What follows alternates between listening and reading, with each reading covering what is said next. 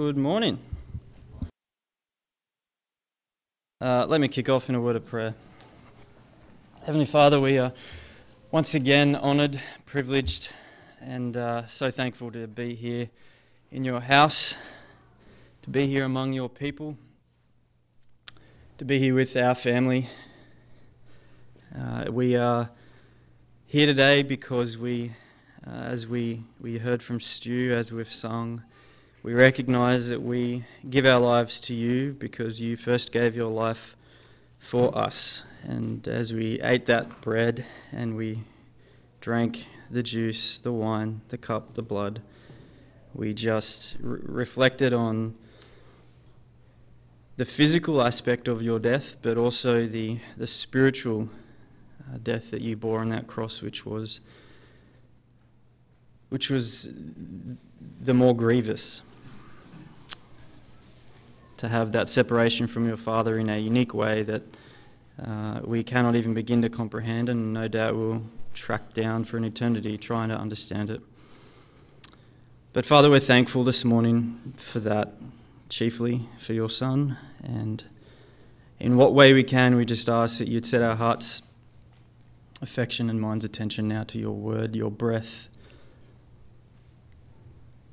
as we submit ourselves to it, as hard as it's going to be.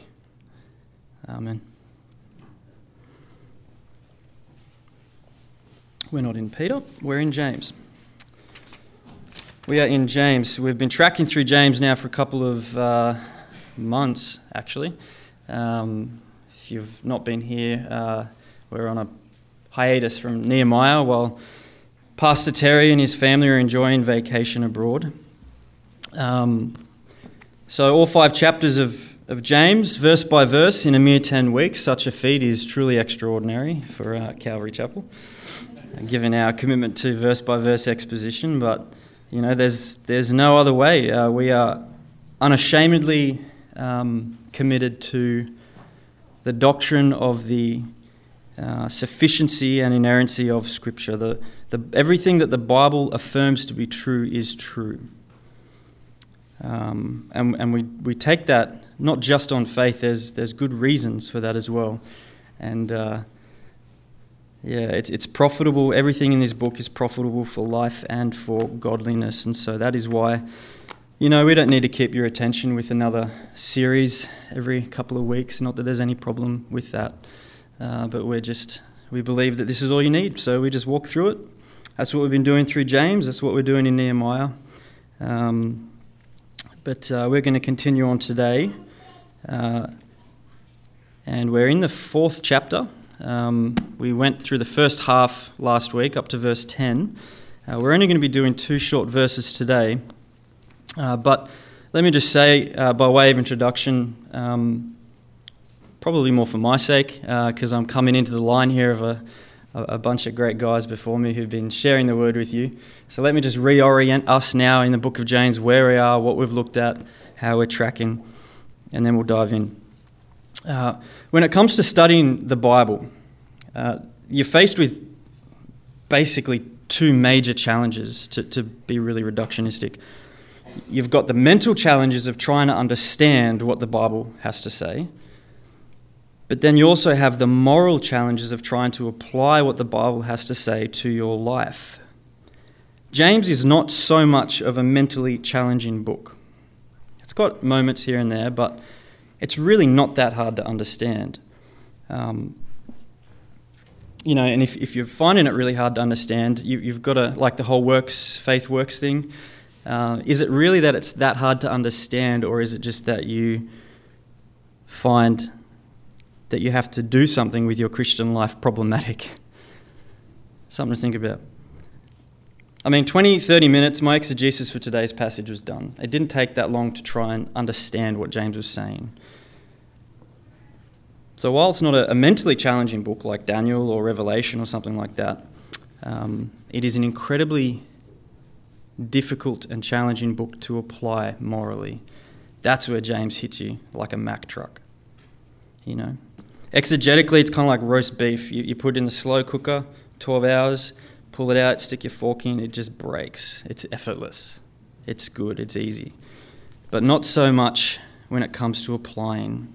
It may be simple, but it's not simplistic. Far more challenging is the moral application. But you can't get the application until you first have the understanding, but just, you're tracking. Okay. The end goal of Bible study is not understanding, it's application. That's where James comes in. That's where James hits us all. That's where James makes us all very uncomfortable. If you haven't been shaken up by James yet, you haven't been listening. This is bare-knuckle, street-level stuff. Listen to some of these commentary titles for the book of James. I just did a quick search, and here's what I saw. James, truth in action. Faith that works. Behaviour of belief. Belief that behaves. Make your faith. I really like that one, but you can see it's action. It's walking. It's not just talking. James is about an active Christian life.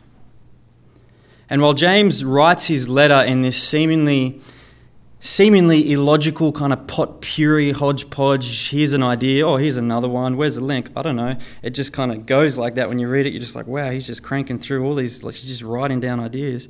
That just breaks my binary engineering mind. But again, that's probably the genius of James, that it's not calling us so much to analysis as it is to application. So even in the format, it's driving us to that. But here's what we've seen so far. Despite all of the different ideas that James has in these short 5 verses, there is a connecting thread. And that connecting thread we've established with these different speakers, and I'm joining in on that, is this idea of testing your faith. These are all different tests of the faith. Chapter 1, testing your faith by trials and temptations. Chapter 2, testing your faith by loving others, by your works. Chapter 3, testing your faith by how you speak, by your humility, by your wisdom. Chapter 4, at least the first 10 verses Eugene took us through last week, testing your faith by resisting worldliness, by humbly drawing near to God. And that leads us now to today, where we find yet another test, and that is testing our faith, testing your faith by not speaking evil. Let me just be real clear on something before we dive in. All of these tests that James has in here for us, they don't redeem us, okay? I'm sure many of you know that. But how well do you know that? Because we just, by default, just turn into these little works righteousness people before we know it. You know, our Christian, when I get asked, how are you going, David, spiritually, I think of, whoa, how have I struggled this week? I haven't struggled too bad. Oh, I'm doing all right, yeah. You know, by default, we just put ourselves on this scale. How far up on the ladder of Christian performance we're going. You know, the Christian message is there is no ladder, because the ideal, the top of the ladder, has come down to us so that we don't even have to climb. I mean, that's the beauty of the Christian message. It's not about performance. We aren't saved by these things. I'm sure many of you know that. They don't redeem us. This isn't like, you know, your UAI where you study the book, you study your books in order to go do a test and then hope that you find yourself approved, or your ATAR, whatever it's called these days. I'm not that old, really. It's only a couple of years ago. That's not what James is about, okay? It's not about works for righteousness' sake. It's not about works for righteousness. We don't work to obtain righteousness. You know, Ephesians 2:8, it is by grace you have been saved. But James is an instruction manual for Christian living. From the very first verse, James 1:1, it was written to scattered Jewish believers. That tells us, henceforth, everything after verse 1 is written to Christians. It assumes your Christian identity. Okay? So everything thereafter assumes this is talking to Christians, which presupposes salvation. We do not obey the principles in James to obtain salvation. We obey the principles in James because we have salvation, and our obedience is not out of duty, it is out of delight, not for legalism's sake, but for love's sake. When the law was given in the Old Testament, it was given like a schoolmaster, kind of like a mirror. But when you wash your face, you don't go to the mirror. because that just shows you're dirty. You go to the washing basin to get clean, okay? The law shows you're dirty. James reveals to us, it's not, the law in the Old Testament sense, but this is Christian imperatives, the principles for living. It shows you, wow, we've got a lot of work to do, right? But it can't clean you. This stuff can't clean you, okay? That's not what we're talking about in James. We're not talking about, I'm repeating myself, but it's important. Remember the Ten Commandments, Exodus chapter 2. God doesn't just dive into the Ten Commandments. There's actually a little preface there, one verse preface, which never really gets tagged on. It should really always be there before you ever read the Ten Commandments. It says this, Exodus 20, verse 2. I am the Lord your God who brought you out of the land of Egypt, out of the house of slavery. Therefore, do not have any other gods, and he goes through the 10. Did you hear that preface to the Ten Commandments? I am the Lord your God who brought you out of the land of Egypt, out of the house of slavery.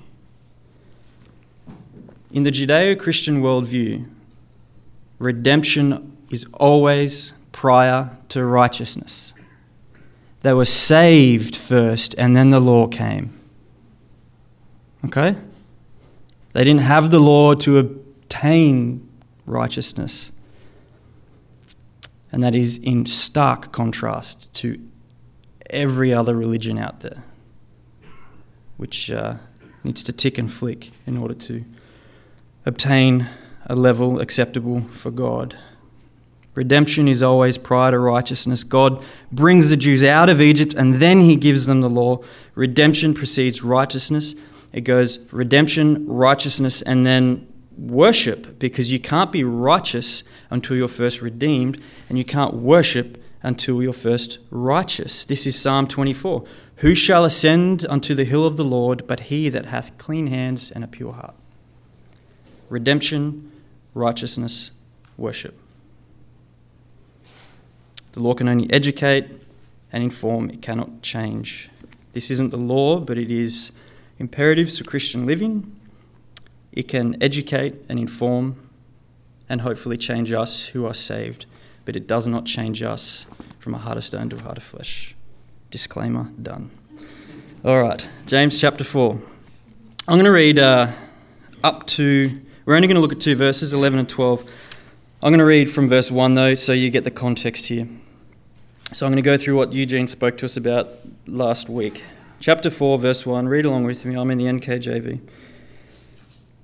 Where do wars and fights come from among you? Do they not come from your desires for pleasure that war in your members? You lust and you do not have. You murder and covet and you cannot obtain. You fight and war, yet you do not have because you do not ask. You ask and you do not receive because you ask amiss, that you may spend it on your pleasures. Adulterers and adulteresses, do you not know that friendship with the world is enmity with God? Whoever therefore wants to be a friend of the world makes himself an enemy of God. Or do you not know that the scripture says in vain, the Spirit who dwells in us yearns jealously? But he gives more grace. Therefore he says, God resists the proud but gives grace to the humble. Therefore submit yourselves to God, resist the devil and he will flee from you. Draw near to God and he will draw near to you. Cleanse your hearts, you sinners, and purify your hearts, you double-minded. Lament and mourn and weep. Let your laughter be turned to mourning and your joy to gloom. Humble yourselves in the sight of the Lord and he will lift you up. Do not speak evil of one another, brethren. He who speaks evil of a brother and judges his brother speaks evil of the law and judges the law. But if you judge the law, you are not a doer of the law, but a judge. There is one lawgiver who is able to save and to destroy. Who are you to judge another? So last week, in those first 10 verses, 2 key verses stood out to me that really set the context and the tone, I think, for chapter 4 as a whole. And that is verse 6, God resists the proud but gives grace to the humble. And the other verse there was verse 10, humble yourselves in the sight of the Lord and he will lift you up. What's the common theme? Humility. So as I'm studying chapter 4 and I'm looking at this, I'm feeling the context here is humility. This is talking about chiefly this idea of Christian humility. But what does that look like? You know, last week I described it to Julie, my wife. She was away. I texted her after the service and said, get online and listen to this on your drive home. It was like a hammer hitting an anvil from a big South African bloke. And that was kind of like the theory that's leading now into today's message. What does this look like in action? Well, the first cab off the rank is this idea of speaking evil. So that's our test for today. James chapter 4, 11 and 12, testing your faith by not speaking evil. I want you to feel the weight of this classic James punch. Do not speak evil of one another, brethren. He who speaks evil of a brother and judges his brother speaks evil of the law and judges the law. But if you judge the law, you are not a doer of the law, but a judge. There is one lawgiver who is able to save and destroy. Who are you to judge another? How you speak about others indicates the health of your relationship with Jesus. That is the thesis statement for today. How you speak about others is indicative of the health of your relationship with Jesus. Did you hear that? Good. That's our message today. And based on these verses that we're looking at, these two little ones here in James 4, it's telling us that this is not just about this horizontal relational thing we've got going on with each other. It's principally got to do with us and God and our worship of Him, which just elevates the seriousness innumerably.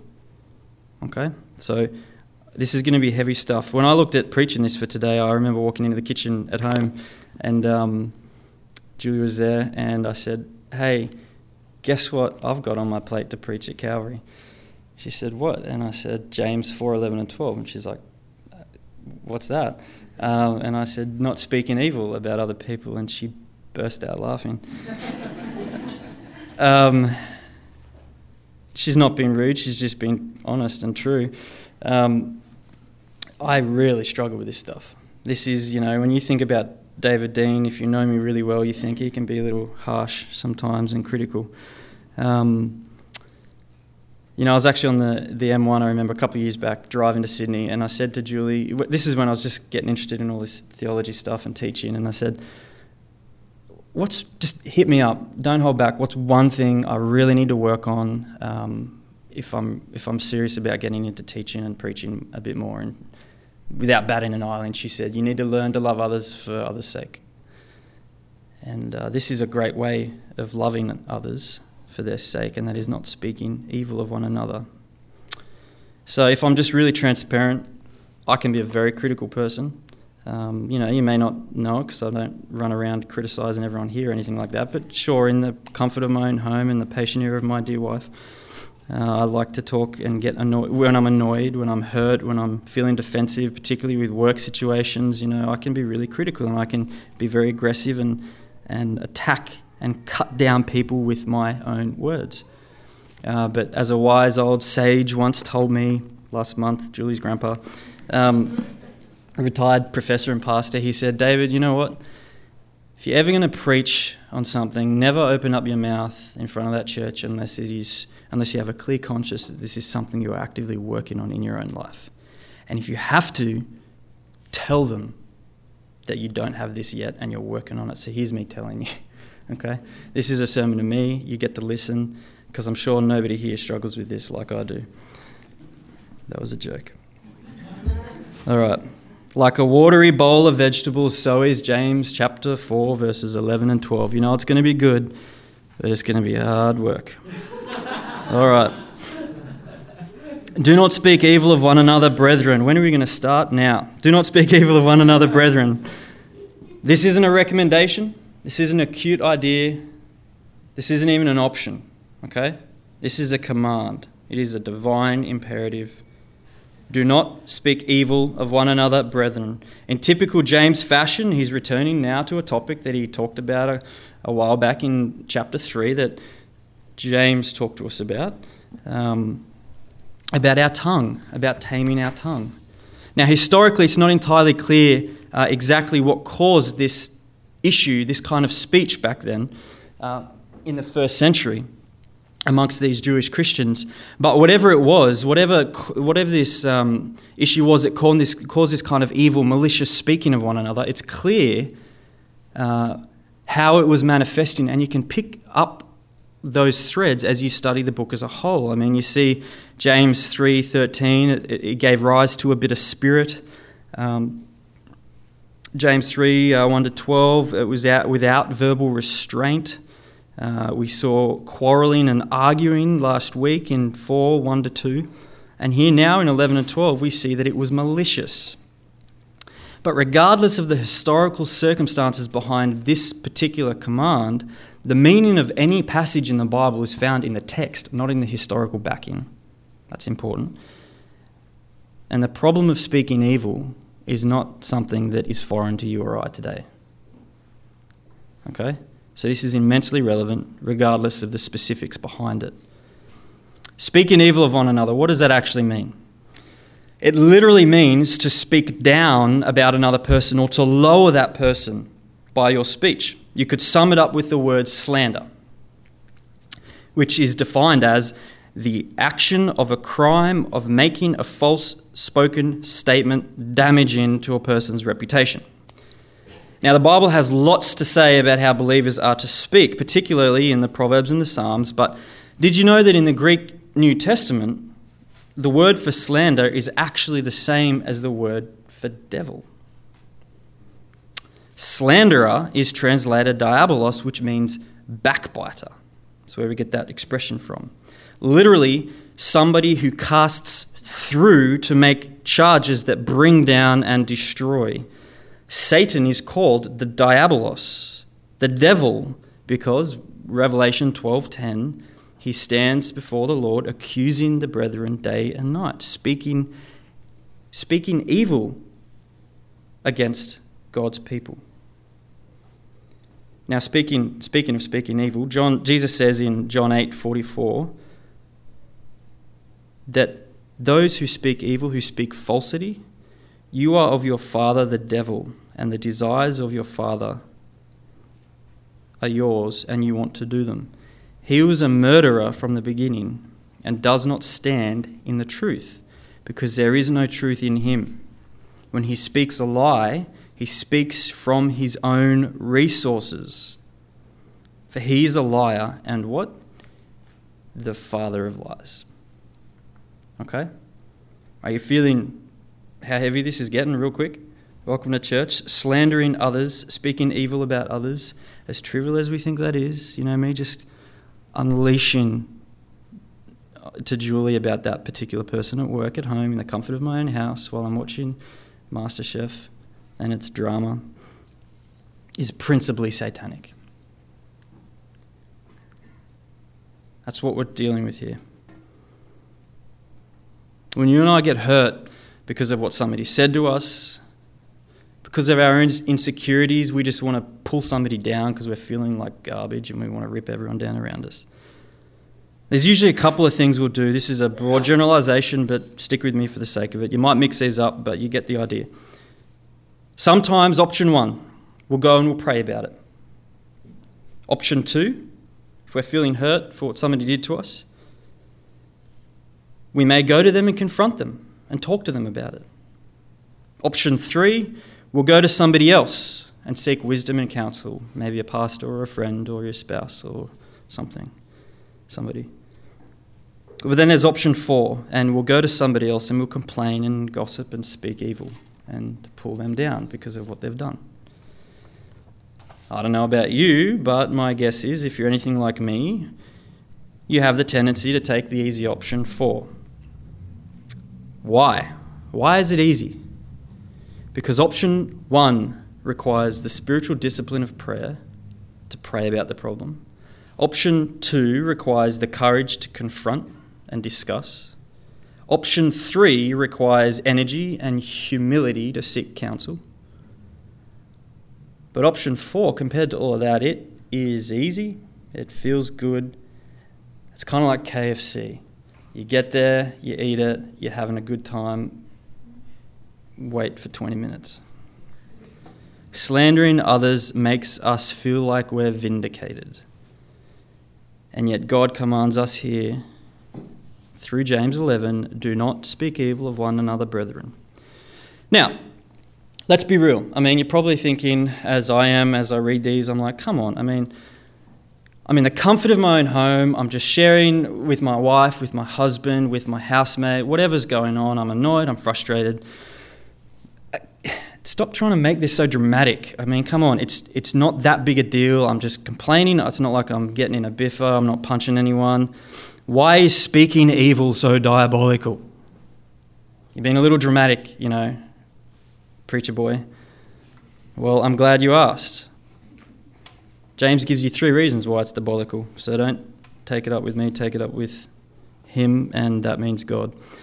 Firstly, because it judges fellow Christians. This is your outline if you need to take notes.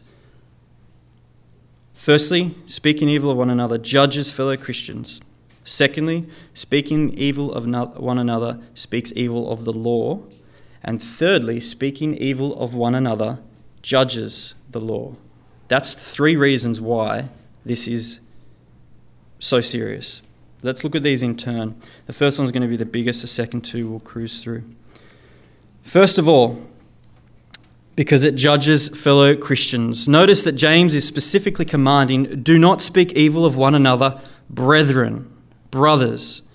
He who speaks evil of a brother and judges his brother. There's a judgment going on there, okay? And he uses that phrase, brotherly. I mean, you see that in one form or another 3 times in this one verse. All of us here today, this morning, who trust in the Lord with all our hearts and lean not on our own understandings and in all our ways submit to him and acknowledge him. We're family. We are family. Got all my sisters. All right. We're family. We are family. Calvary Chapel, Newcastle is a big family of families. You, me, the person next to you, the person behind you, the person in front of you. We are family. We have this horizontal relationship with one another that impacts us on a much more profound level than with our non-believing friends and even our non-believing biological family. Because we are bonded organically by the blood of Jesus. So, my fellow family members, do not speak evil of one another, because to do so is to judge. Simple enough, right? Don't judge. I mean, that's like deliberately scoring an own goal on your soccer team. You just don't do that, man. Come on. Doesn't help your team. We may not all get along perfectly. You might not even necessarily enjoy hanging out with that particular individual you're looking at right now out of the corner of your eye. Sure, that's okay. But we care for one another. We care for one another like we do as a family. We love one another.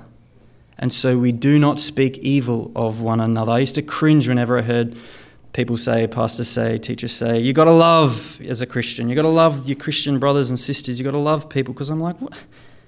I love my mum. I love my wife. I mean, I love that guy in the corner who's big and hairy and I've talked to him twice. I mean, what do you mean love him? Come on. What does that mean to love as a Christian? Our brothers and sisters in the Lord. And then I realised my problem was that, lots, but one of the problems with that way of thinking is that in the English we only have one word for love, and that is love.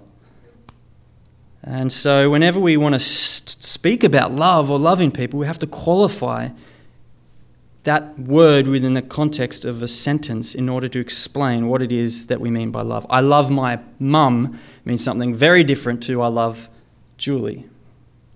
We have to qualify what we mean in English by the word love. The Greeks didn't have this problem. They had 4 different words for love. Storge love, which is a love of familiarity and a bond, like that between a parent and a child. They also had eros love, which is typically that kind of love that we think of when we think of passion or I'm in love with you. You know, I don't go up to my mum and say, I'm in love with you, because that has that eros connotation. I say that to my wife. It's erotic, that form of love. They had philia love, which is the love of a bond between friends that you have as brothers.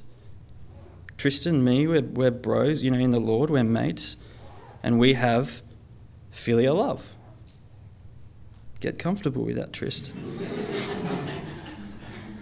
And they also had agape love, which is a selfless, charitable kind of love that is unconditional and loves for love's sake. I don't know if Julie realised this or not at the time, but agape love is exactly what she was telling me I need to have for people when I need to love them for love's sake.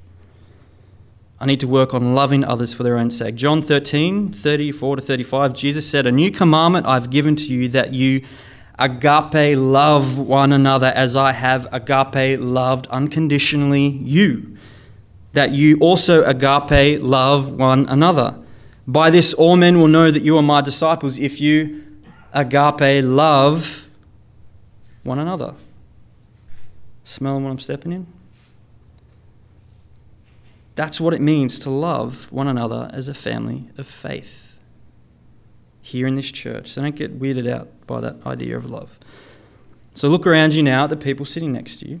If you want to get uncomfortable, turn around and look at the person right behind you. Go on. If you're not looking around, you're going to be the awkward one out. These people that you're looking at, that you're giggling with, that we're laughing, we're having a good time, these people we have agape love for. That's what it means to be a part of a family of families. You are called to have agape love. They are your brothers, they are your sisters, just like your biological brothers and your biological sisters. You might not necessarily get along, you might not even know everyone here, but that's okay. By virtue of your organic connection in Christ, these people around you, they are your family. You are called to have agape love for them, to care for them, to appreciate them, to consider them, and to be burdened for their well-being. Why am I saying all of this? Because agape love is the basis of this command: do not speak evil of one another, brethren. Because to do so is to judge one another, and thereby presume that you are better than your fellow family members, or that you're above your family in some way. I don't mean to burst your bubble, but you are not any better than the person sitting next to you in the Lord's eyes. We are all one in Christ Jesus. Galatians 3:28, we are flatlined at the foot of the cross. Apart from the God-man Jesus Christ, every single human being is on the same horizontal plane by virtue of their sin and their need for redemption. Male, female, despite what the world may think of Christianity and our opinions on that, we are all one in Christ Jesus. And we will all kneel at the foot of the cross, Philippians 2. And I'll be kneeling there with King David, Solomon, Paul. So will you. That's going to be cool. And they're going to be like, dude, don't even waste your time asking me my thoughts on something. Go talk to him. You know, we are all one in Christ Jesus. We are all equal as Christians. The Church of Jesus Christ, this is important, is only ever sectioned horizontally. Okay? There may be a hierarchy in terms of functional roles. Terry is our senior pastor, for example. We have elders. But we are all equal at the foot of the cross. That is a horizontal distinction for functional purposes. Not because they're better or worse. In fact, the way that Ephesians talks about this in the context of the family unit is it uses military terminology. In the military, no life is more important than another. But there are functional distinctions to get the job done, and you need that. You know, if anything with a two, I've heard this phrase, anything with a two head is a monster. Either cut its head off and kill it, or put it behind glass and stare at it. You cannot function with two heads. Okay? There is a reason for functional distinctions in the family unit. There's a reason for functional distinction in the church. It's not an issue of equality. It's an issue of function, order. You get the point. Any church or church movement that sections the church vertically in terms of importance and equality and value is not only grossly unbiblical in its ecclesiology and its doctrine of the church, it is frankly dangerous and scary. Can you think of a church or church movements that do this? Catholicism? The Pope? Many of the cults?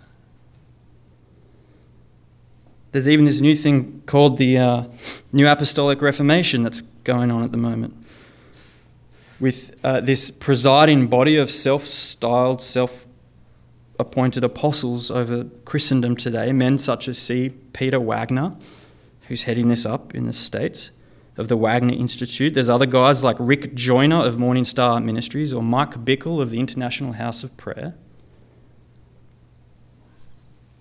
This stuff is not only grossly unbiblical, it's deadly because it gives illegitimate authority to a fallible man. If you're looking for a rebuke, when Terry gets back, go up to him and say, "Hey, Reverend." He will be the first to tell you that he's not a reverend. Okay? He's our pastor. There is nothing any more reverend about him than you. We are all one in Christ Jesus. We're a family of families, so let's not presume to be over one another in judgment or hierarchy in terms of value. So let's not speak evil of one another, because that presumes that you're above them, okay? That's where we're going with this. Do not do it. That's what James is commanding. Now, if from time to time you speak evil of someone or judge them, does that mean you're not a Christian? Of course not. That's, again, another gospel. That's works righteousness. We're not talking about that. Your Christian status is not determined by your ability to not speak evil. Thank God. It's determined by the bloodied cross of Christ and him crucified and him resurrected for our sins. But the present tense here, do not speak evil of one another. It's suggesting that if your life is one of habitually slandering, of gossiping, of lying, of malice, hateful speech, if that's your pattern for communication, then you should seriously question whether or not you're in the faith. This is so incredibly serious. 1 John 2:8-11, a new command I write to you, which thing is true in him and in you, because the darkness is passing away and the true light is already shining. He who says he is in the light and hates his brother is in darkness until now. He who loves his brother and abides in the light, and in him there is no darkness. 1 John 4:20. In him there is darkness, 1 John 4:20. If somebody says, I love God, and hates his brother, he is a liar. For he who does not love his brother whom he has seen, how can he love God whom he has not seen? 1 John 5:1-3. Whoever believes that Jesus is the Christ is born of God, and everyone who loves him, who begot him, also loves him who is begotten of him. By this we will know that we love the children of God, when we love God and keep his commands. For this is the love of God, that we keep his commands. Show me a person who is spirit-filled, and I'll show you a person who has agape love for people. Show me a person who does not have agape love, and I'll show you a person who's not spirit-filled. When you look around this room, these people that we've just looked at, that we're here this morning with, if you truly see them as people for whom Christ died, as people who are your fellow heirs in salvation, as fellow members in the bride of Christ that you'll be feasting with on that day, the supper of the Lamb. If you truly get that, you won't choose the diabolical option 4. Knowing who you are and who they are will convict you to shut up before you open your mouth. Now let me make an important point. Does all of this mean that we cannot speak of somebody in any sort of negative way? Or that we cannot judge others in any sort of righteous way? Is James saying that we are not to discriminate or discern between fellow Christians? Are Christians not allowed to be fruit inspectors? You'll know them by their fruit. Are Christians allowed to inspect each other's fruit and make comments about that? You remember the familiar verse, Matthew 7:1, "Judge not lest ye be judged." It's almost become a mantra of the age that we live in. How often do you hear, "I thought Christians weren't supposed to judge. Who are you to tell me what I'm doing is wrong? You're all so hypocritical." Here's what's ironic about how people take that verse kicking and screaming out of its context. Usually the statement of Jesus is thrown in the face of a Christian as a means to justify or cover up some sort of sin or moral disobedience. But the irony is that those who say judge not are making a judgment about you that you should judge not. When that statement of Jesus is decontextualized and wrongly associated with any form of judging, then it's hung itself on its own gallows. You fall on your own sword in making that profession. It fails its own witness test. We must read the Bible in context. Matthew chapter 7, Jesus was admonishing the scribes and the Pharisees who were playing God and running this sort of inquisition, making pronouncements of divine condemnation over people. So in response, Jesus said to them, Matthew 7:5, "Hypocrites, first remove the plank from your own eye, and then you can see clearly to remove the speck from your brother's eye." In the same way, James is talking about judgment here. He's not talking about differentiating and talking about judgment with a righteous intent. He's talking about the condemnation of people, slander, speaking evil, malicious. That's the kind of stuff we're talking about here. It is inexcusable, O man, whoever you are to judge, for in whatever you judge another, you condemn yourself, for you who judge practice the same things. Romans chapter 2. But this kind of vertical judgment, this lording it over one another like the Pharisees are doing in that context of Matthew 7, Sermon on the Mount, this kind of vertical judgment that James is talking about here as well, it is vastly different from the horizontal judgment that we are called to have as Christians, to discern and differentiate between issues and people and sin. Again, please really try and grasp this. When James says, "Do not speak evil of one another, brethren, he who speaks evil of a brother judges his brother," that imperative has nothing to do with exposing sin with righteous intent. It has everything to do with slandering with malicious intent, and there is a world of difference between the two. We are called to be discerning, Philippians 1, verse 9 and following. There is a process for calling out sin, Matthew chapter 18. If this is not the case, then it would be a sin for any Christian to discern and differentiate between anything. James would be sinning for recognizing this problem of speaking evil and writing about it. Paul would be sinning, oh my goodness, how many times in all of his New Testament polemical writings and correcting particularly Corinthians.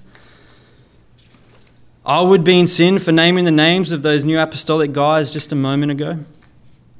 And on that note of naming people, can I just make this comment as a footnote?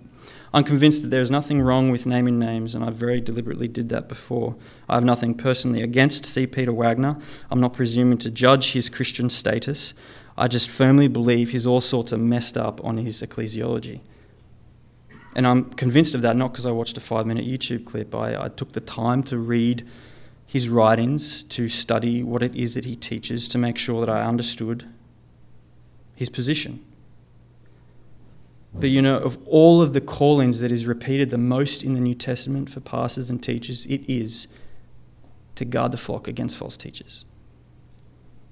And I know this is divisive because we live in an age of inclusion, not exclusion, or just plurality of ideas, and no idea is more right or wrong than another, which is only a recently new phenomenon. But if I can say, if you're uncomfortable with this idea of naming names or what I've done before, if you're uncomfortable with that, when it's done, exposing sin with righteous intent, when it's done with the right intent, if that still makes you uncomfortable, God bless you, but please read your Bible. By my count, in the New Testament alone, Paul personally names 7 individuals, all for the purpose of exposing sin with righteous intent. Check yourself, okay? Check yourself and what your intent is. So that's the first reason. Do not speak evil of one another, brethren. Why? Because he who speaks evil of one another judges his brother. Second reason. He who speaks evil of one another speaks evil of the law. Well, what does this mean? What is the law that James is talking about here? There are 613 laws in the Old Testament, Mosaic case law. 613 laws. Moses summarized them down into 10 commandments. Micah summarized them down into 3, to do justly, to love mercifully, to walk humbly with your God. Jesus summarized them down further when asked by the Pharisees in Matthew 22, which is the greatest commandment. He didn't reduce it down to 1, he gave 2. You shall love the Lord your God with all your heart, with all your soul, with all your mind. And this is the first and greatest commandment. And the second is this, you shall love your neighbor as yourself. On these 2 commands hang all of the law of the prophets. You and I, we are not under Mosaic law. We are not under Mosaic law. We are under grace. The Gospels, Galatians, Ephesians, Acts, the majority of the New Testament will make this really clear. But that does not mean that the law no longer exists. Okay? Christ did not come to destroy the law. He came to fulfill them. Matthew chapter 5. And consequently, Paul says that as Christians we are under a new law, that is the law of Christ, Galatians 6:2. What is the law of Christ? It's what he declared to the Pharisees in Matthew 22. Love God, love your neighbor. It's what James has already been talking about here in back in chapter 2 verse 8, when he says, if you really fulfill the royal law according to the scripture, you shall love your neighbor as yourself. So in the context of James, he's already been speaking about this idea of the law in the New Testament sense. And here now in verse 11, he talks about the law again. What is it talking about? I believe it is what Paul called the law of Christ. I believe it is what James called previously the royal law. Let's connect all of these dots. James says, he who speaks evil of a brother speaks evil of the law. What's the first point that we considered? Do not speak evil of one another, brethren. Why? Because he who speaks evil of one another judges his brother. Okay? Cool. Now, judging fellow believers, that is an unloving thing to do, right? Agape love, we talked about that. Now, James says the second reason we should not speak evil of one another is because speaking evil of one another speaks evil of the law. What did Jesus summarize the law down to? Love God, love people. So do you see when we connect these dots, what's going on here? The connection between the first reason and the second reason this morning. Why should we not speak evil of one another? Because it judges people, which is unloving. And secondly, because it judges the law, which is what? Unloving. The crimes are different, the consequences and the reasons are the same. When you speak evil of a Christian brother or a sister, you're not loving them, clearly. And by consequence, you're speaking evil of the law of Christ, in which he calls you to love God and love them. Make sense? Let me ask you, have you ever wondered why Jesus didn't summarize the law down to just 1? That's what they asked him to do, Matthew 22. What is the greatest commandment? Singular. He didn't just give him 1. Out of all 613 laws, it is fascinating to me that Jesus did not select 1. He did not take the bait and hook of the Pharisees. He repackaged his answer and he said, you shall love the Lord your God with all your heart, with all your soul, with all your mind. You shall love your neighbor as yourself. On these 2 commandments hang all of the law of the prophets.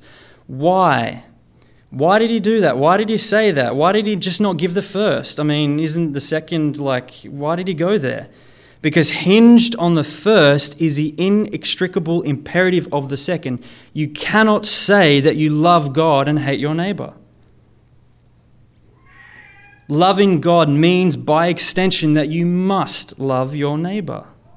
Agape love. This is remarkable. Pick up what Jesus is and James is putting down here. And don't buy into these teachings that are like, no, I'm not about the law stuff, about the doctrine. I just want to be about love and Jesus, and not into that law stuff. Trying to divorce the law from love is like trying to take the skeleton out of a body. It doesn't end well. To breach the law is to violate love. Because God gave humanity the law to regulate our love towards each other. That's the purpose of the law, to regulate our love towards one another. I mean, what do you think it means to love God? Maybe not having any other gods before him. Maybe not making idols for illegitimate worship. Maybe respecting his holy name and not taking it in vain. Maybe taking at least a day out of our oh so busy schedule to concentrate and spend deliberate time worshipping him. What do you think it means to love others? Maybe it means and looks like honouring your parents who brought you into this world, even if they're not worthy of it. Maybe it means not murdering others. That's pretty obvious, right? Maybe it means not taking another man's wife to be yours. Maybe it looks like not stealing from them.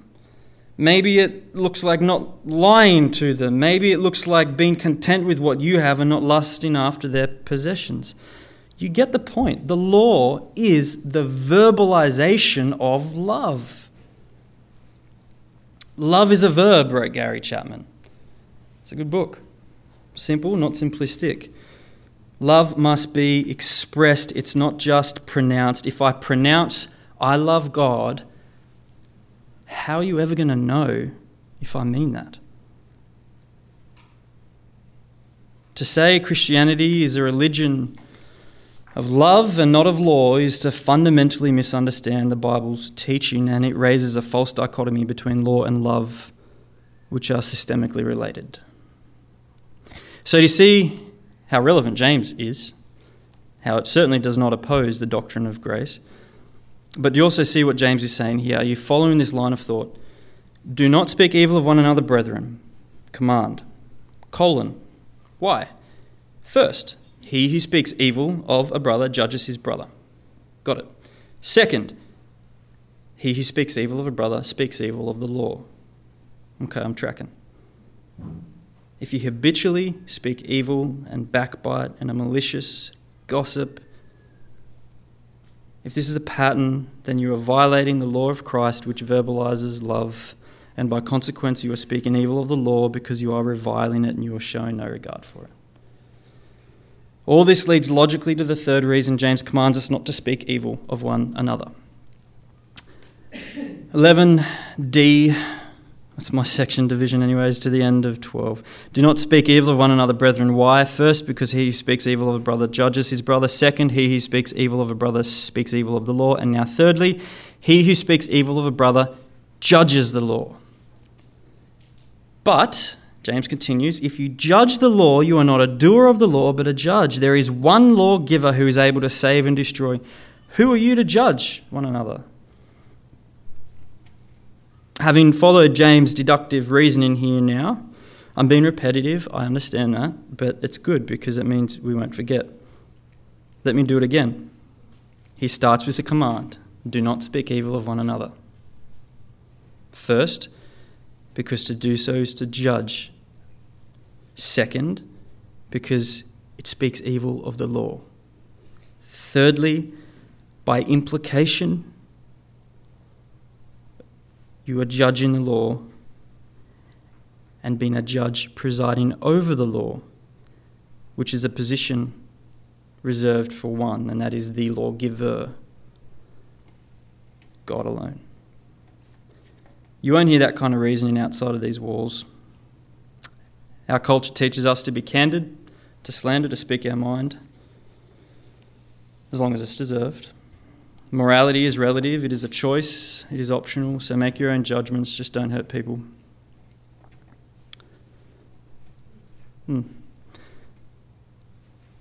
Yeah. Christianity says no. Christianity says check yourself. Christianity says the redeemed heart doesn't make a judgment unless it's willing to be judged by its own standard. So, fellow family members, hear this word this morning. Gossip, speaking evil of one another, slander, speaking to your wife in the private security of your own home about that person. If it's without righteous intent, you are in sin. And this, James has declared to us, is no trivial infraction. It is principal defiance against God himself. Because it comes from a pride-diseased heart of self-exaltation in the place of God. You see, the problem with speaking evil about another person, it isn't your mouth. It isn't the words you're using to communicate or your technique. That's just what your sin looks like when it walks and talks. The symptoms of the disease are not the disease. The problem is your heart. Jesus said, those things which proceed out of the mouth come from the heart, and they defile a man, for out of the heart proceed evil thoughts, murders, adulteries, fornications, thefts, false witness, blasphemy. These are the things which defile a man. That's the kind of, heart that's Frank Sinatra style. The kind of independent heart that says, I lived a life that's full. I've travelled each and every highway, and much more than this, I did it my way. Regrets, yeah, I've had a few. But then again, too few to mention, I did what I had to do and saw it through without exemption. I planned each charted course, each careful step along the byway, and much more than this, I did it my way. To be fair, old Frankie didn't actually write that song. He just popularised it, and he actually hated the self-centered message of it too. But that's the inertia of sin, self. That's the centre. It just like a black hole, gravity just pulls you in. May I encourage you to feed your mind with better songs. Songs of dependence on God, not independence from God. Songs like this. But we never can prove the delights of his love until all on the altar we lay. For the favour he shows, for the joy he bestows, are for those who trust and obey. Not a burden we bear, not a sorrow we share, but our toil he doth richly repay. Not a grief or a loss, not a frown or a cross, but is blessed if we trust and obey. There is fellowship sweet, we will sit at his feet, or will walk by his side in the day. What he says we will do, where he sends we will go, never fear, only trust and obey. Trust and obey, for there's no other way to be happy in Jesus but to trust and obey. So let me ask you this morning as we wrap up, and I'm asking myself this question. Do the words coming out of your mouth, do they reveal the scarlet-stained heart of one who sings, I did it my way? Or do they reveal the purged, hyssop-cleansed, whitewashed heart of one who says, I'm happy in Jesus and I trust and obey? If you've developed a pattern in your life of speaking evil, I have, then know that your problem, whatever your problem is with those people, it's not out there with them. And here comes the Christian cliche. It's in here. It's a cliche for a reason, because it's true.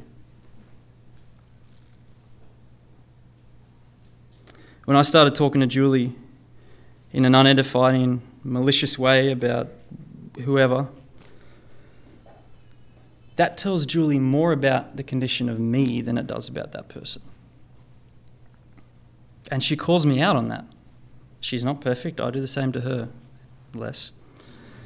But boy, oh boy, does she call me out on it. I'm familiar with this thing called the doghouse. But despite my protests, she's the obedient one in that situation when she calls me out. As the old saying goes, when you throw mud at others, you don't only get your hands dirty, but you lose ground at the same time. And as somebody once said, morality is a double-edged sword. It cuts the very one who wields it even as it tries to mangle the other. So what do you say, guys? Family, friends, family, brothers, sisters. Let's not only obey this imperative to not speak evil, but let's not enable this if we hear it. Call it out. Now, don't go get all pious on me, lest you just, forget what we've just talked about.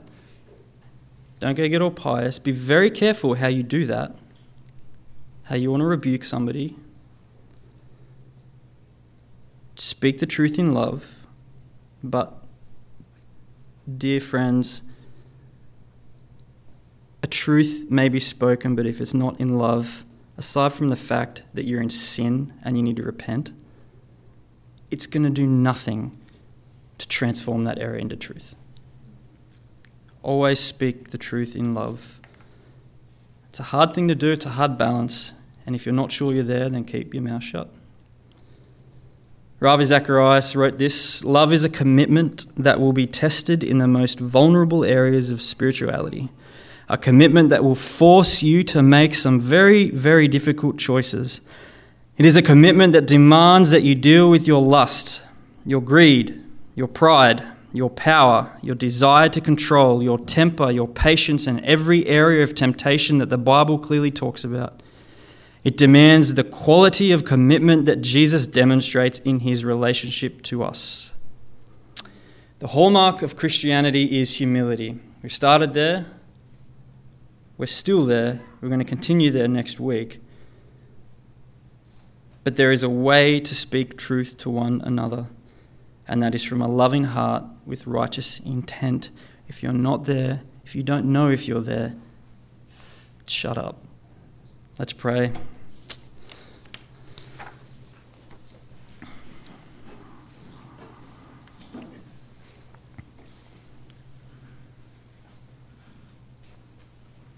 Our Heavenly Father, we once again just pause from our thoughts of what comes after this, after church, lunch, family time, hanging out with friends.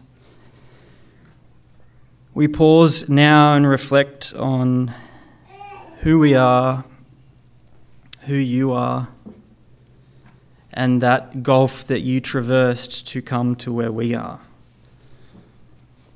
And the condescension of Christ is something that just rocks our mind as we think about holiness, as we think about selflessness, to think how unnecessary it was for you to redeem us, and yet you did. It puts into perspective our trivial issues that we have with one another. It also puts into perspective the serious grievances we have with one another. We're not called to be best of friends. We're not called to feel the pressure of talking to everyone here. But we are called to have agape love, and that is an unconditional love that is, by definition, selfless. And as we look to your cross and as we marvel on that majestic gulf that you traversed for us, we realize how we are really without excuse in our issues with one another and our lack of humility and repentance and obedience. For thinking better of ourselves, Father, we just ask for your forgiveness this morning. In our sinful ignorance, we just don't really understand. We don't intend to elevate ourselves above you, but that's exactly what we're doing. So help us, Lord, by the indwelling work of your Spirit. Assault our conscience this morning when And next time that we're tempted to speak in a way that is not edifying, without righteous intent, assault our conscience again. Let it become something that happens so often that we just don't speak evil of one another. I just ask that we would carry this simple yet challenging exhortation before us now to not speak evil of one another. And when we do stumble, and we will, I've done it since prepping this talk, break us with humility and then remake us in your glory. Our food, Father, is to do your will and to accomplish the work that you have for us. May your word be a tool in a carpenter's hand to cut, to shave, to hammer and build from our inadequacies something worthy that will impact all of eternity. It's our request, Lord, and we lay it at your feet, and we believe it's in accordance with your will, and we look forward to seeing how you answer it for each one of us in our own unique circumstances in life. So we give this to you now, Father, as your word, and ask that it would be so and effective in our lives. Amen.